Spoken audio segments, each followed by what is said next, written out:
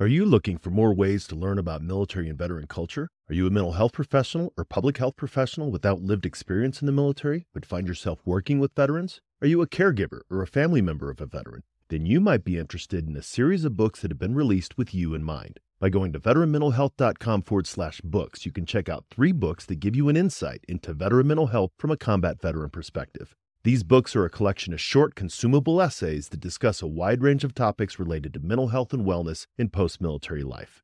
Head on over to veteranmentalhealth.com/books and check them out for yourself, or follow the link in the show notes. Welcome to episode 143 of the Headspace and Timing podcast. Today, I have a conversation with the fellow veteran, Dr. Nick C. Cecchino. Dr. Nick is a 2-time veteran, having served in both the U.S. Air Force and the U.S. Navy. Dr. Cecchino is the Chief Knowledge Facilitator at Masters Achievers Training and Consulting. Nick has an amazing story of adversity, hardship, and catastrophe, and he's an example of how to emerge from hardship stronger and more resilient than ever. And I did that to show my children, you can do it. We can do it. Don't give up. Like Jim Valvano said, don't give up. Don't ever give up. Before we get started, I wanted to share some news with you. As we approach 150 episodes, I'm going to be taking a hiatus from bringing you new conversations with veterans and those who support them. I have a number of great guests lined up between now and then, but after episode 150, I'm going to be taking some time to work on a couple of different projects. Stay subscribed and keep listening, though, because I'll be releasing summary episodes of all the previous conversations, which basically means that you'll still be getting a podcast episode every week, just a shorter one. I'm going to be taking the fall to put the finishing touches on the 3rd Headspace and Timing book, as well as working on another podcast project that will be announced soon. You can still stay connected by signing up for our weekly newsletter, which you can do at veteranmentalhealth.com/update, or join the growing Facebook group at veteranmentalhealth.com/community. Now back to my conversation with Dr. Nick. This format's a bit different than other shows. I'm going to be bringing you excerpts from Nick's narrative rather than giving you the entire conversation. Nick and I talked for nearly 2 hours about his experiences, so I'm going to be sharing the significant parts of his story with you, interspersed with some brief explanations by me. Now, on to the show.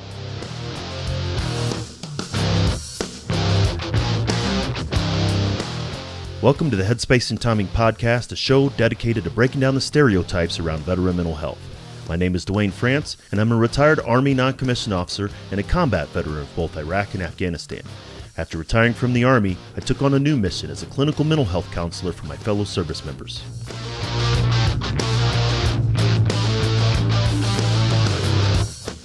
If you served in any branch of the military, then you're familiar with the M2 machine gun, the 50 cal. It's one of the most effective weapons in the military's arsenal. If the weapon's headspace and timing wasn't set correctly, however, it was just a useless chunk of metal. Veterans can be rendered inoperable if their headspace and timing's not set correctly either. That's my goal with this show. Change the way that we think and talk about veteran mental health and reduce the stigma against seeking support.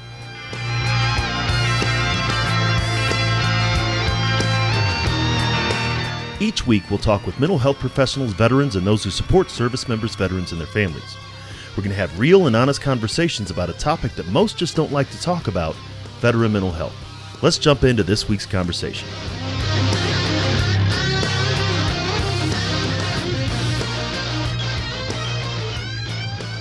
Nick and I have been connected on LinkedIn for a while, and he reached out and asked if he could share his story with me and the Headspace and Timing audience.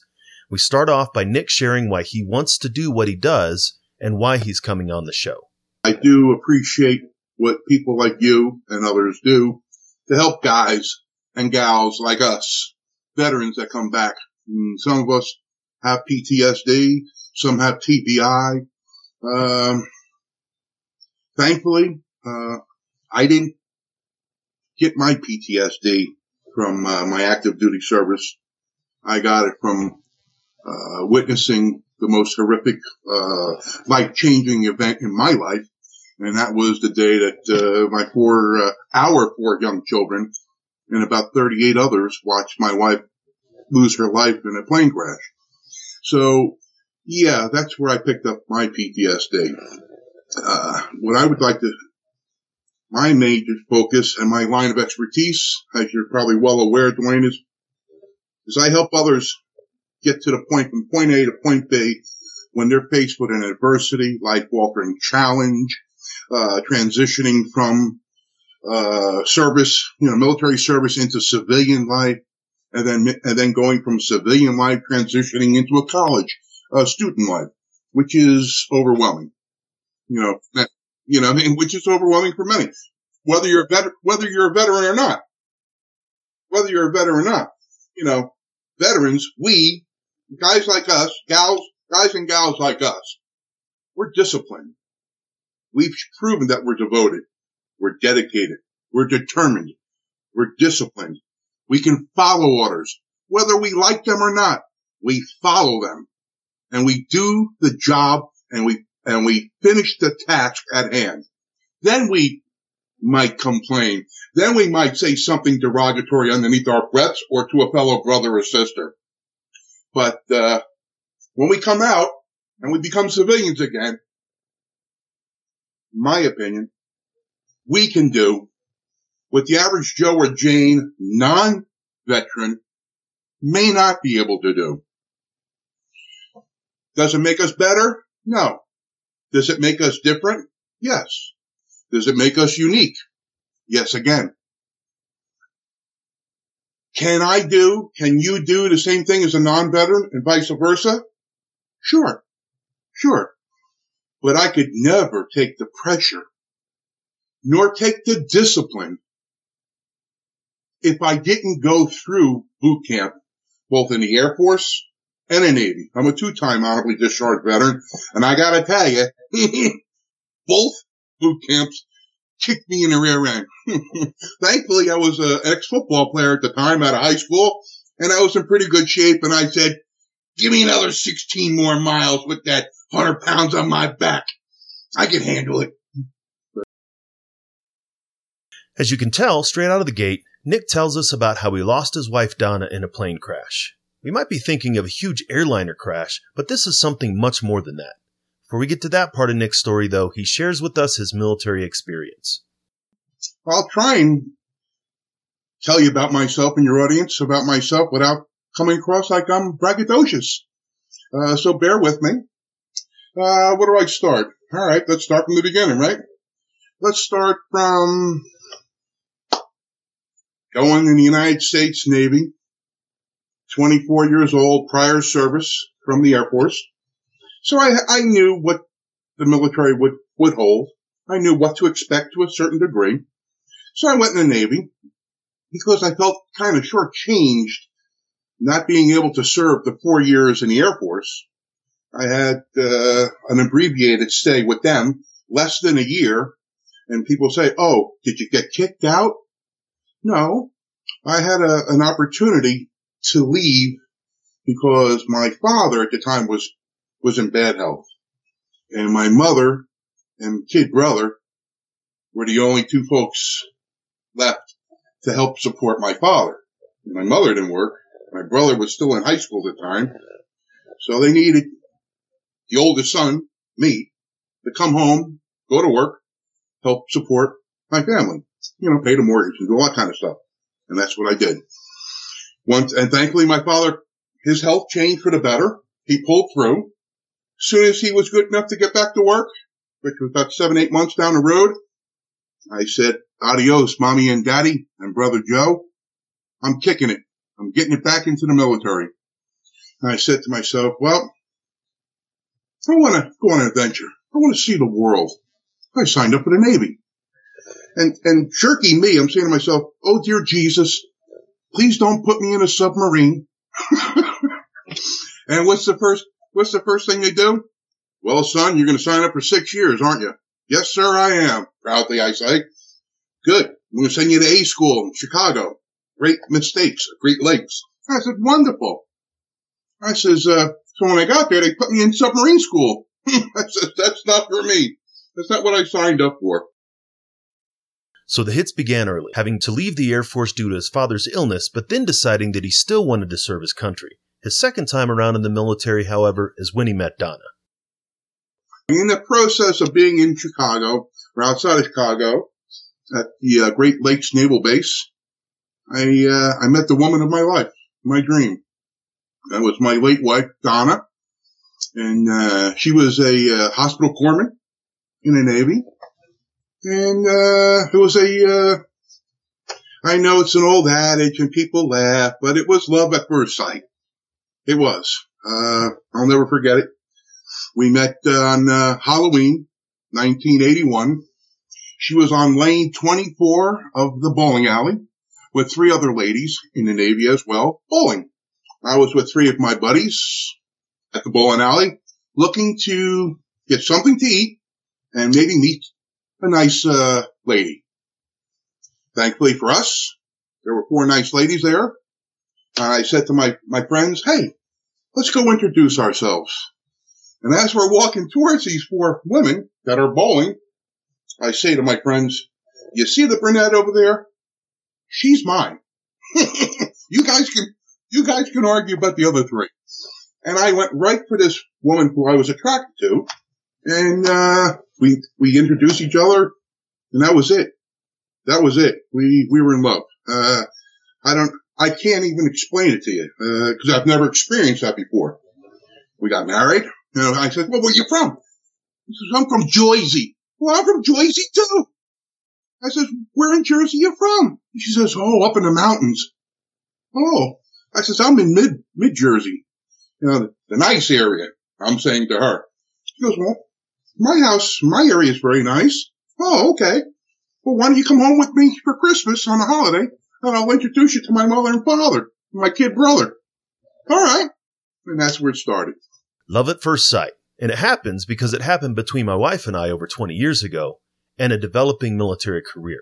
Unfortunately, tragedy was about to strike and have an impact on Nick's psychological well-being. Part of what I do today as a professional is I help people overcome adversities and life-altering challenges.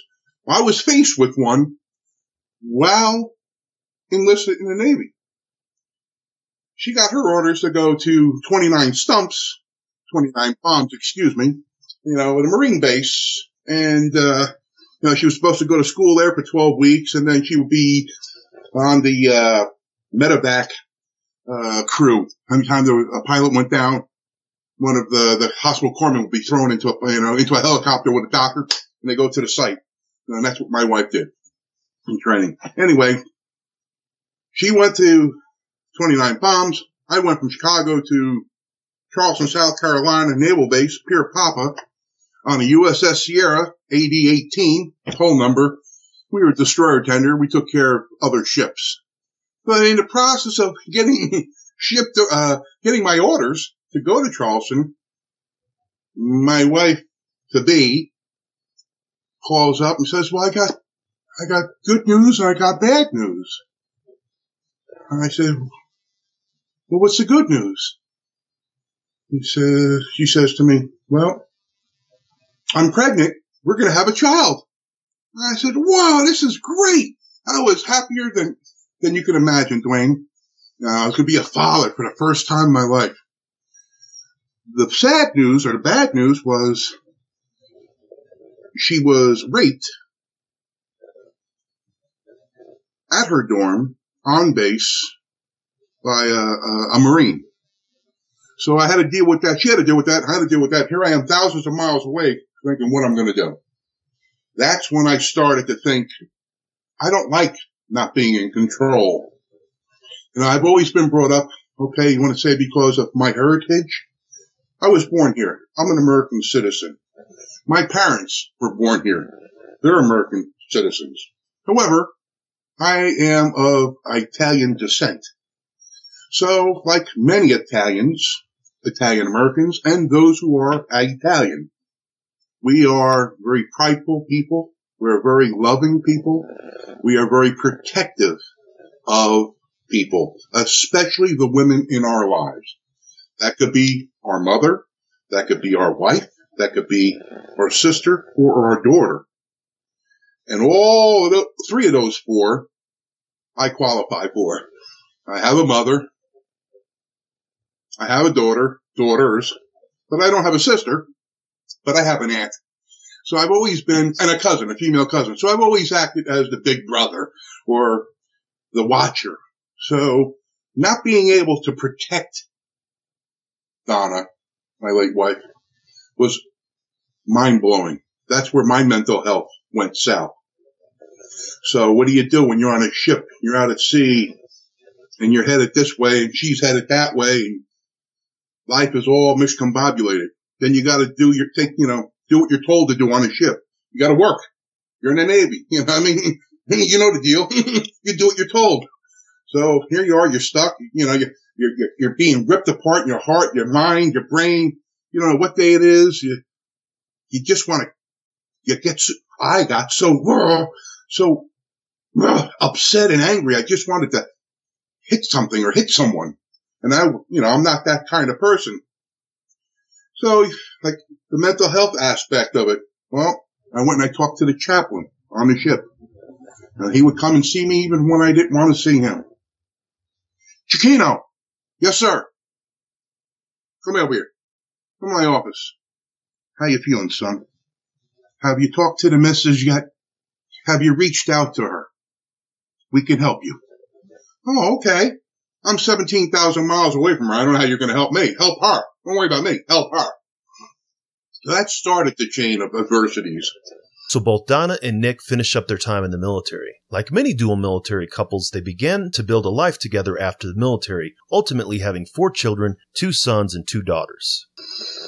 So we got out. We got discharged. I got discharged, honorably discharged, both of us. And we had an apartment in South Carolina. That's where my base was. That's where we met and settled. Then she got homesick 2 years later. Hey, honey, she'd say to me, I want to go back to New Jersey. I miss my mom. I miss your family, too. Okay. You want to go home? All right.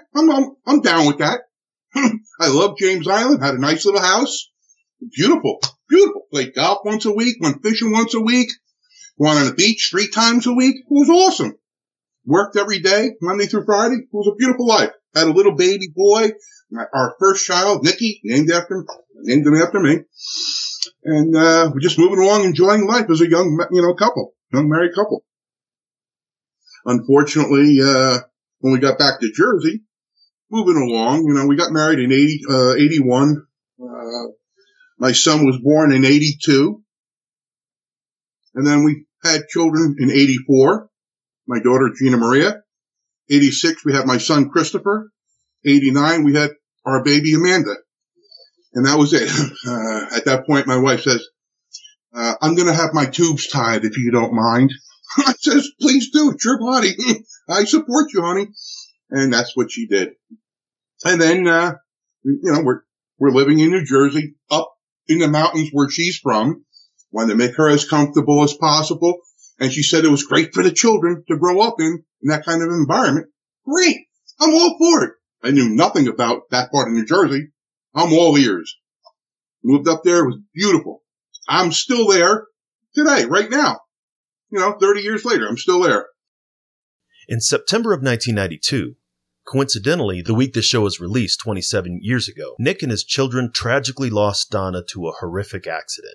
On September 13th, 1992, we were at a airport where the airport owner allowed 50 of us, 45, 50 people, to have a picnic, a barbecue.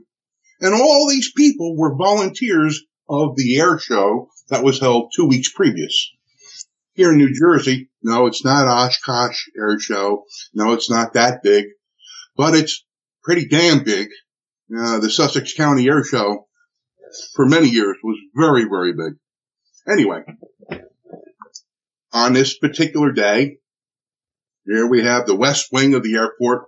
I'm doing the cooking because I love cooking. So I got the barbecue going. I got the grills going. My wife and some other ladies are face painting children and, doing children-like games, playing children-like games and keeping them happy.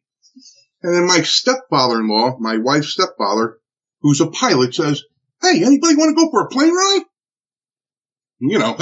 Most of these people here in the crowd were all plane enthusiasts, including myself. And you'll hear people raising their arms and hands, calling out Herbie, pilot's name. Hey, Mr. Daniels, I'll go. Hey, Uncle Herbie, I'll go. Whatever the name was of that person. So my son, Nicky, goes, hey, Grandpa Herbie, take me for a ride. All right, come on, Nikki. Well, my son went up and played, went for a ride. 10, 15 minutes later, they come back. Hey, Nick, he said to my son, hey, how was the ride? Oh, it was great, Dad. You going up? No, I got to cook, son. My wife then says to her stepfather, hey, Herb, how about taking me for a ride? I'm going to be with these kids all damn day. I'd love to go for a 10-minute ride. Would you take me? Sure, come on, Donna. And I'm saying to Donna, sweetheart, you got all these kids over here. I'm cooking for 40 people. That plane don't look too good. Nikki just went up. She says to me, our son Nikki just went up. There was no problem. I don't feel good, sweetheart, about it. Now, on a side note, this might sound a little weird. I am not a weirdo. At least I'd like to think I'm not.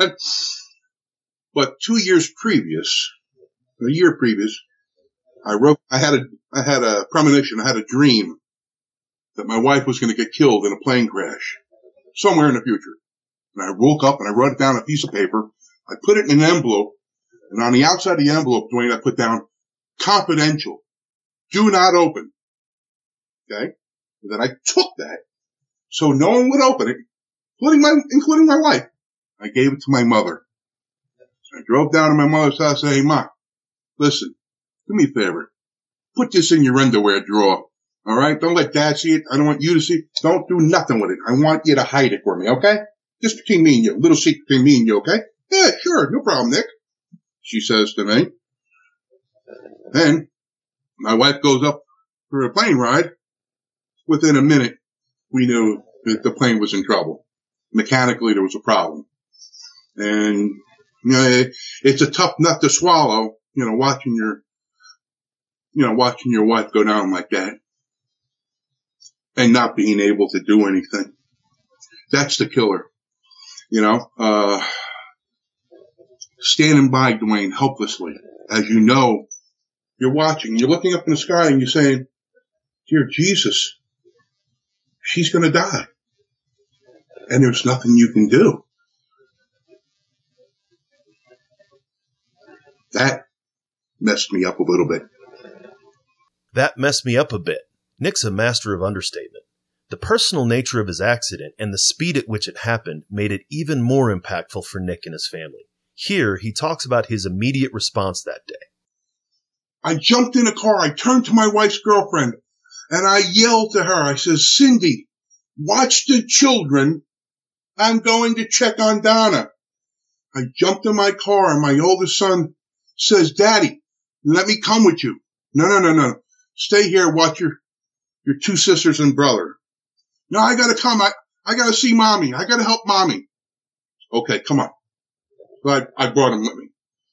And it killed me to do that. I didn't want to do that. But at the time, I didn't have time to mess around or deal with him. I had to deal with that.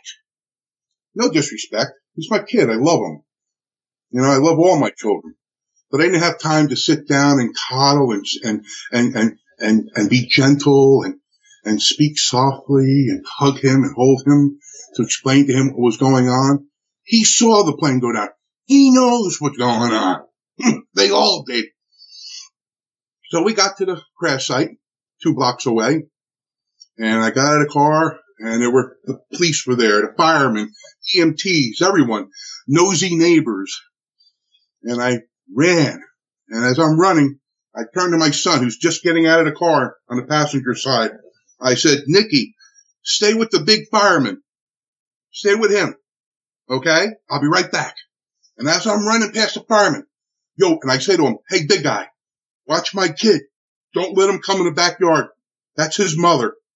And as I come around the corner of this house where the plane crashed in the residential area behind a house, and this is even more stressful and more mind-boggling.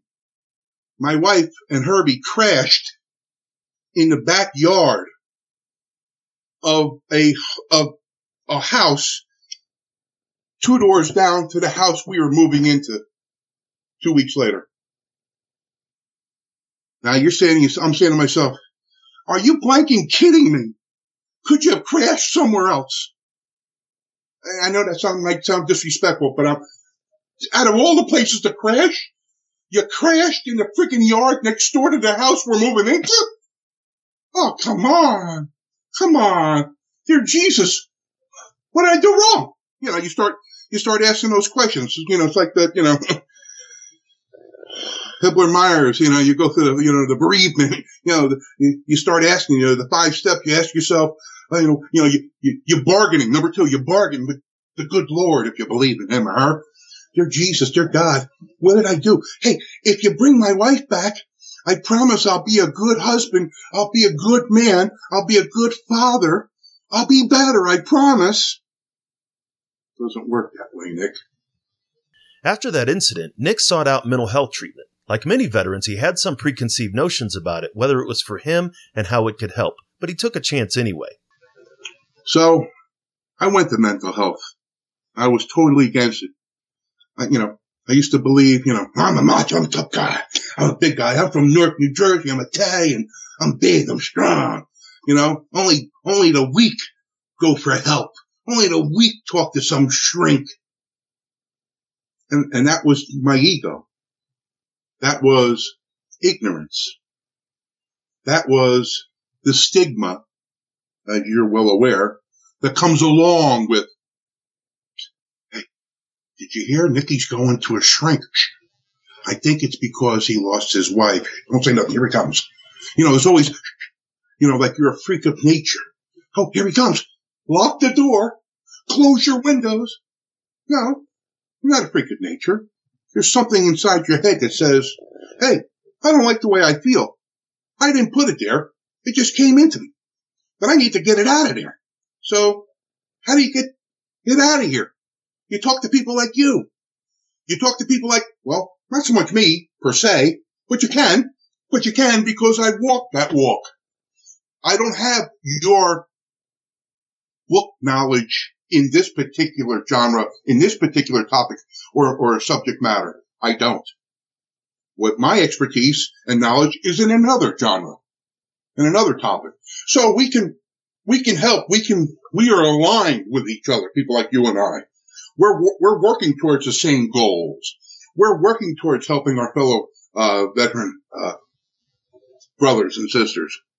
So, for me, the adversity of watching, the trauma of watching your wife and the mother of your 4 children come down like that, you say to yourself, one minute I'm happily married with 4 kids, and a minute and 38 seconds later, Dwayne, I'm a widower with 4 motherless children. It was almost surreal. After losing Donna in such a tragic manner, Nick talks about finding the strength that comes from tragedy. As we talked on the show before about post-traumatic growth, Nick explains what it sounds like, becoming stronger after adversity after adversity. When reality sets in and you step back and you look, you got to remove yourself from yourself. And that's very hard to do. Very hard to do, especially under traumatic, life-altering situations. I can't speak for everyone. And I can tell you, I'm no longer a tough guy. Physically. Mentally, you'll be hard-pressed to find hard-pressed non-veteran person that's tougher than me or my 4 children mentally. However, with that strength comes a weakness or a dysfunction. And part of the dysfunction is there's 4 motherless children that never really truly got to appreciate or feel the embrace and love of their mother or a mother, specifically their mother. So, are my 4 kids stronger mentally than most kids walking the face of the earth? Yeah. Around here? I mean, in their inner circle of friends? No question. Not even close. And others have suffered dearly as well. My kids aren't the only kids that suffered. I'm not the only person that suffered in the world. People have suffered worse. Of course. I'm not claiming to have the worst horrific life tragedy. However, we are accustomed to hearing, Judy passed away. She had ovarian cancer. Or you hear about Tommy, he got hit by a drunk driver. Or you hear about Paul, he died from lung cancer. Yeah, he smoked for 58 years. Very rarely do you ever hear anyone say to you, Dwayne, did you hear about Susie? Yeah, she was killed in a plane crash. No, not one of those big ones, one of those little ones. Very hard. You very rarely ever hear that. Very rarely.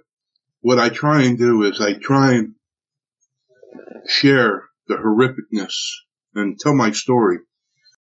You may be thinking to yourself, that's pretty amazing that you don't know how you'd react in a situation like that.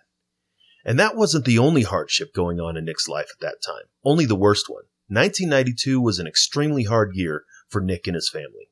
In June of 1992, our house we were living in up in the country burnt to the ground. And it was the first house I ever lost in my life to a fire. Thankfully, we got out in time. It was like 3 o'clock in the morning, and I got up. How did the hell that happen? I sleep like a bear. You know, my late wife could hear a mouse pass gas. I mean, that's how sensitive her hearing was. But for whatever reason, she didn't get up. I did. So thankfully, I got everybody out, including Einstein, our dog. And that started the crap, the adversities. You know, the house burnt to the ground. A month later, my car was stolen. They found it on the other side in upstate New York. And I was like, okay, where's my car? And they brought the car back to the house, and you know, nothing really wrong with it. But I didn't want to drive it anymore since it was, you know what I mean? I felt I was violated. It's like, that was my car, you know? And then Donna was killed in September. All those things in 90 days. It kind of like, it really put a dent in you, you know? So now I'm living in a hotel with a wife and 4 kids because a house burned to the ground, looking for another house, which took a few months to get, you know? And when we lost Donna, that was, you know, obviously one hell of a day. Nick talks more about Donna's life. When she died in the plane crash, Donna was 8 months away from graduating with her nursing degree as the class valedictorian, no less. At her internment, as he was laying a flower on her casket, Nick said a silent prayer to himself and promised Donna that he would go to college and finish a degree in her honor. So he did. So now it's 1994.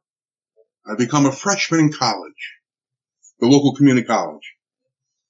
But as I go to enroll, Dwayne, I have to take a test. You know, what do you call it? The placement test. And lo and behold, they told me the results 2 days later. And the results were that I could not read nor write at the college level. I was just tall, dark, and handsome, and a high school graduate. I had no trade. I had no degrees or certificates, but I thought I was relatively smart.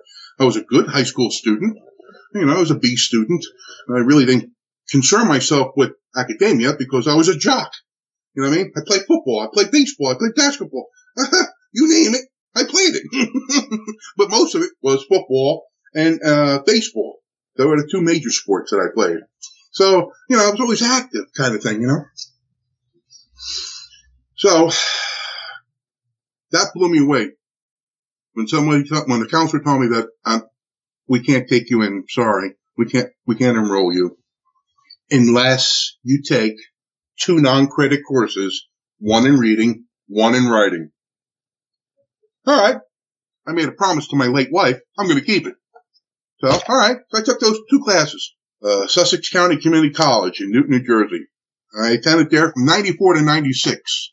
Well, Dwayne, here I am. I'm 36, whatever the hell I was, 35 years old at the time. I'm with a bunch of 17 to 21-year-olds. Then I see a bunch of old dogs, older than me. I'm saying, hey, I'm not that old. I'm feeling good about myself. So, all right, great, wonderful. I'm looking for veterans, someone I can gravitate to, or anyone from my hometown I can gravitate to, someone in my age group. But as I'm in my classes, I'm going, well, most of the people are my age. All right. And there's some younger ones. Well, I can make friends with younger people. Nothing wrong with that.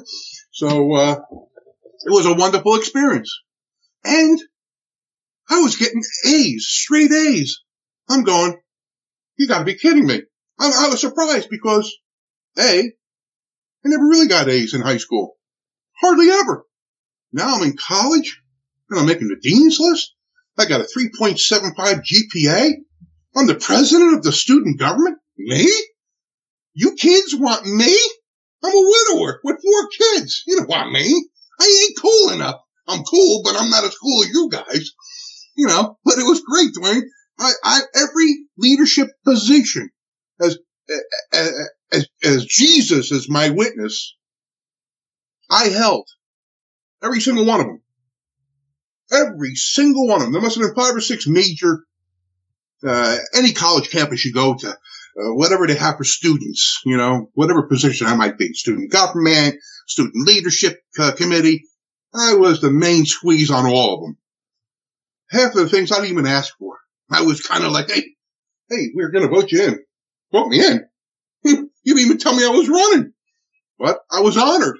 After I got wind of it, hey, you're the co-president of the AIDS committee. The AIDS committee?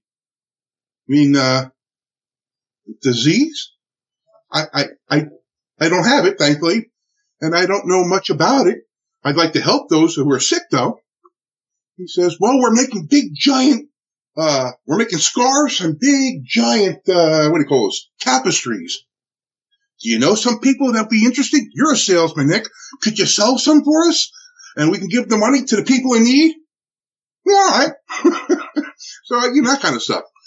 So, in the process of going from school to school to school and telling my story, and because I was angry, Dwayne, I was pissed, I was hurt, I was devastated. My soulmate's gone. I got a 9-year-old, I got a 7-year-old, I got a 5-year-old, and I got a 3-year-old when they watched their mother get killed. You think about veterans going back to school. That's a pretty big shift from the military.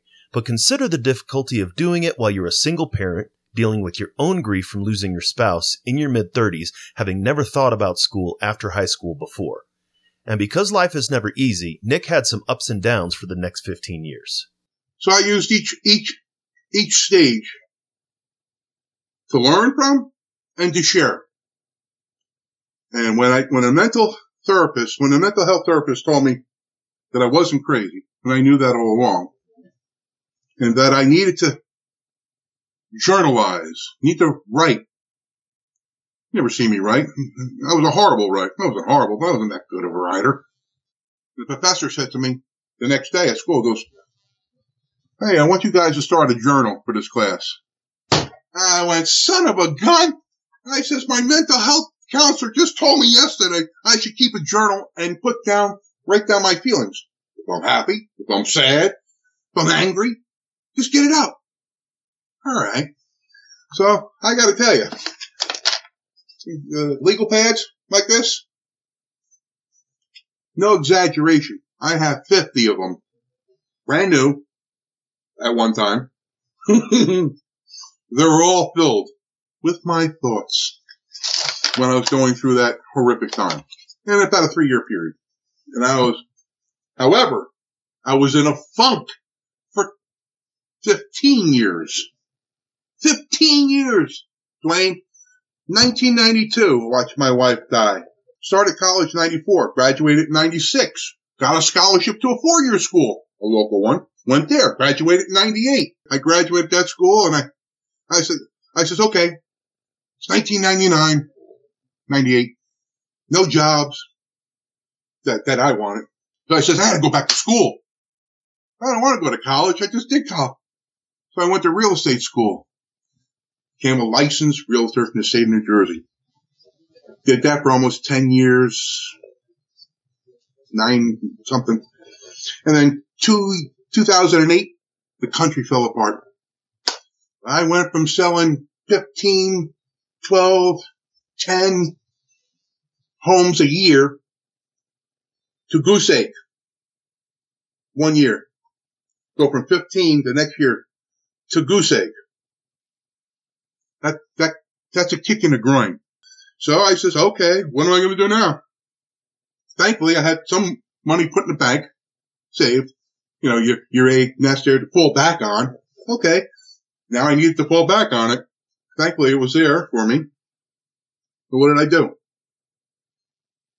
I go to school. So 10 years after graduating with his bachelor's degree, Nick is back in school. After a couple of missteps, he gets into a master's program, then he looks for something more. His advisor tells him about a series of postgraduate certificates, which takes him another 18 months. Another advisor finally tells Nick about a PhD program, and Nick starts that. He's 1 month away from defending his dissertation, however, when he gets another blow. The school closes in December of 2015. He's transferred to another school, which requires him to take an additional 2 years to get his PhD, which he finally does in 2018. Nick's story is amazing, and now he uses his experience to help others through adversity. When I offer people advice about what I've been through, well, don't compare my life to what you are going through, because I'm not you and you're not me. Okay? We're all different. Okay? What took me years to accomplish, years, would have been done in half the time if I wasn't so messed up in the head for those period of time. Because I was mourning. I felt sorry for myself. I didn't know where life was going to take me. My soul mate was killed in front of me. My heart was wrenched. My soul was wrenched. My heart was wrenched from me. I mean, it's hard to even fathom. When I tell people my story, their jaws drop. Some of them cry. I cry. I mean, they're so moved by it. They're overwhelmed by it. More times than not. Somebody tells you that, it's like, what? When does it stop? When does the horrificness stop? When you want it to? No. Doo-doo happens. You got to be prepared. Sometimes the doo-doo hurts. Sometimes it's life-altering. You don't wish that on anyone. I don't wish that on anyone.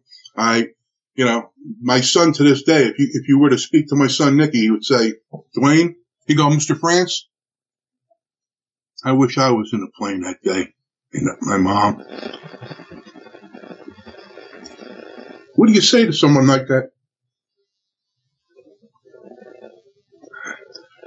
And that someone is your son. Someone that you love really, really a lot. That hurts. That's a tough nut to swallow. Again, Nick Skillet understatement. What he describes as a tough nut to swallow is devastating to any parent who sees their child in pain and is powerless to do anything about it. And the fact that he still has gratitude and appreciation is significant.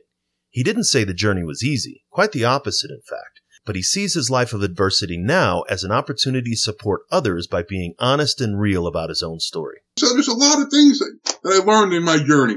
I'm grateful for all of it though. And now, like I say, knowledge means nothing if you don't share it. Knowledge means nothing if you can't help someone. So, I'm at the age now where I set my own hours.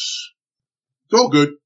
It's all good. I mean, matter of fact, I'm grateful for this podcast, but this is my first professional interview as Dr. Nick C. Cecchino on a podcast. I'm extremely grateful because you're allowing me an opportunity to share something about me that hopefully might help other veterans or just other people. Doesn't have to be veterans, but help other people, especially those who feel stigma and feel bad or feel different when it comes to mental health. I'll tell you something. My wife was raped. She was 6 months pregnant. My daughter flipped her car over 17 times. You should have been dead. You have stuff like that, and you live through those things, and they make you stronger. That's why I tell people, don't feel bad, mental health. I'm going to talk to a counselor. All of a sudden now, everything's starting to come out. Finally, you can talk about it, right? You're seeing probably more optimism. More people probably reaching out to you for help because the stigma is starting to lighten up. Now, when I talk to people, I tell them, hey, everyone has problems. Everyone's lost a loved one. Everyone. Some worse than others. And I'm not claiming to have gone through the worst horrific event. However, I've never met anyone in all my life that's ever lost a house to a fire, lost a second house a year and a half later to an explosion that I didn't share with you, had a wife that was pregnant that was raped, and then watched my wife get killed in a plane crash. Those four things, especially the crash, puts me in such a freaking unique category of anomalies that you're like kind of thing, like, what the heck? And people who say to me, Nicky, you sure you don't want to drink? No, I'm all right. I'm good. Just let me write and let me speak. And in the process, so I've been told, and I'm really proud of this, that I've helped people by telling my story, that I've motivated them and I've inspired them. And that's a great honor, You can hear it in his voice, the opportunity to share, to inspire, to help others through his story, to reveal his hardship and the strength that it took him to overcome his own grief and keep a promise to his wife, which he did because he didn't give up. My story is a great story.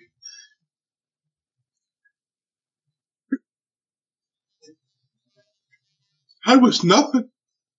And because my wife lost her life, I dedicated my life to our children and to show them that we can move forward in life. If you look behind me and everywhere in my house, in my home office, are all achievements, educational achievements that I'm very proud of. And I did that to show my children, you can do it. We can do it. Don't give up. Like Jim Valvano said, don't give up. Don't ever give up.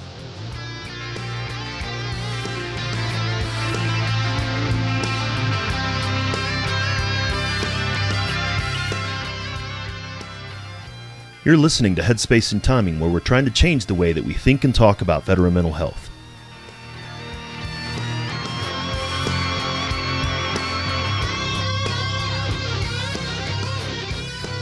Wow. What an impactful story, and what a great example of a father who overcame adversity to raise his children. As Nick said in the show, don't compare your adversity to his. We've all had hardships, some worse than others, of course, but it impacts us all differently. What I want you to do, and what Nick wants you to do, is follow the same advice that he gave to his kids, the same example that he provided, to never give up, to keep going, to get help where you need it, and when you're good, to give help to others. Because Nick knows that's what Donna would have done. That's what she was in school for, to help others heal. It's what she did in the military, and it's what she wanted to do with her life, and, in a very real way, what Nick has done to carry on her legacy. The most we can ever do is hope to approach life's challenges in the same way. Thanks for taking the time to listen. You can connect with Nick by going to the show notes, which you'll find at veteranmentalhealth.com/HST143. While you're there, hit subscribe on your podcast player of choice and leave an honest rating or review. It helps others find the show. As I mentioned at the beginning, you can also sign up for our newsletter by going to veteranmentalhealth.com/update and join us in our growing Facebook group to discuss the show at veteranmentalhealth.com/community. I'd also like to let you know of a series of webinars that I'm producing for NAADAC, the National Association for Addiction Professionals. I'm presenting a series of 6 webinars on service member, veteran, and military family mental health. There'll be live webinars presented over the remainder of 2019, and after they're complete, they'll be available to watch on demand. To see more about the series, go to veteranmentalhealth.com/NAADAC to check them out. Just a reminder that the guests and information on this show are for educational purposes only and not meant to be considered professional advice. While I am a practicing therapist, I'm not your therapist. If something you've heard makes you think you should talk to somebody, then reach out to do so. I'd like to thank Doc Todd for giving us permission to use his track Not Alone from his album Combat Medicine. Doc's trying to bring the discussion about veteran mental health out of the darkness, and you can see all of his work at therealdoctodd.com. Make sure to join us for the next episode. Hit subscribe on your podcast player of choice so you don't miss it. Until next time, remember, veterans, you're not alone. Ever. The struggle is real, found a feast and lost a soul. Eventually my drinking, it got out of control. There in darkness I roam, struggling to find home. See, suddenly death didn't feel so alone. 22 a day, destination unknown. It could have been avoided if you picked up the phone, but now you're gone, so I guess all we get is the tone. Nothing but bone weeds, overgrown, pushing up stones. I've triumphed over enemies, co-created enemies. Broke out facilities that tried to put an end to me. R.I.P. I'd rather grind in tranquility. Authentic tendency, embrace my ability. Oh, I try so hard to have faith. I bow my head and I pray. Lord, please lend me the strength to carry on and keep staying. Stand up. How this life's so demanding. So much pain, all this plenty. I hurt each time I wait. Tell 'em, man. But with you, I'm not alone. Not alone. You're not alone. Ah, yeah. And every time that I fall, I'ma call on you. Get myself back up again. Without my Georgia girls, yeah, I'd probably be dead. Cause I'd be taking every med that the VA said. Gave every shred, every last thread of my identity. Conquer my fragility, eliminate the enemy. Deliver me, God, from temptation. Tell me that this life is just a matrix. Need a facelift, back to basics. Vision LASIX, I only feel alive when I hear the bass kick. Oh, I try so hard to have faith. I bow my head and I pray. Keep praying. Lord, please lend me the strength to carry on and keep staying. Stand up. How this life's so demanding. So much pain, all this plenty. I hurt each time I wait. But with you, I'm not alone. Not alone. Yeah. You're not alone. Ah, yeah. And every time that I fall, I'ma call on you. Pick myself back up again. Yeah, just pick up the phone, you're not alone. Just pick up the phone, you're not alone, man. Just pick up the phone, you're not alone. Yeah, pick up the phone, I'm right here. And I love you guys. Take those bottles out, dog, and pour them in the sink. Take the needles out your arm and the gun away from your forehead. It's time, man, you've been through enough pain, stand up. It's time to stand back up. All my veterans, man, Army, Marine Corps, Navy, Air Force, Coast Guard. Get up, you know. Oh, I try so hard to have faith. I bow my head and I pray. Lord, please lend me the strength to carry on and keep staying. How this life's so demanding. So much pain, all this plenty. Just I pick hurt up the each phone, time you're I not wait. alone. But with you, I'm not alone. Not alone, come on. Just pick up the phone, you're Ah, not alone. yeah. And every time that I fall, I'ma call on you. Pick myself back up again. Pick up the phone. Pick up the phone. You heroes, man. Put your chin up and your chest out. Conquer life like you conquer death. Are you looking for more ways to learn about military and veteran culture? Are you a mental health professional or public health professional without lived experience in the military, but find yourself working with veterans? Are you a caregiver or a family member of a veteran? Then you might be interested in a series of books that have been released with you in mind. By going to veteranmentalhealth.com/books, you can check out 3 books that give you an insight into veteran mental health from a combat veteran perspective. These books are a collection of short, consumable essays that discuss a wide range of topics related to mental health and wellness in post-military life. Head on over to veteranmentalhealth.com/books and check them out for yourself, or follow the link in the show notes.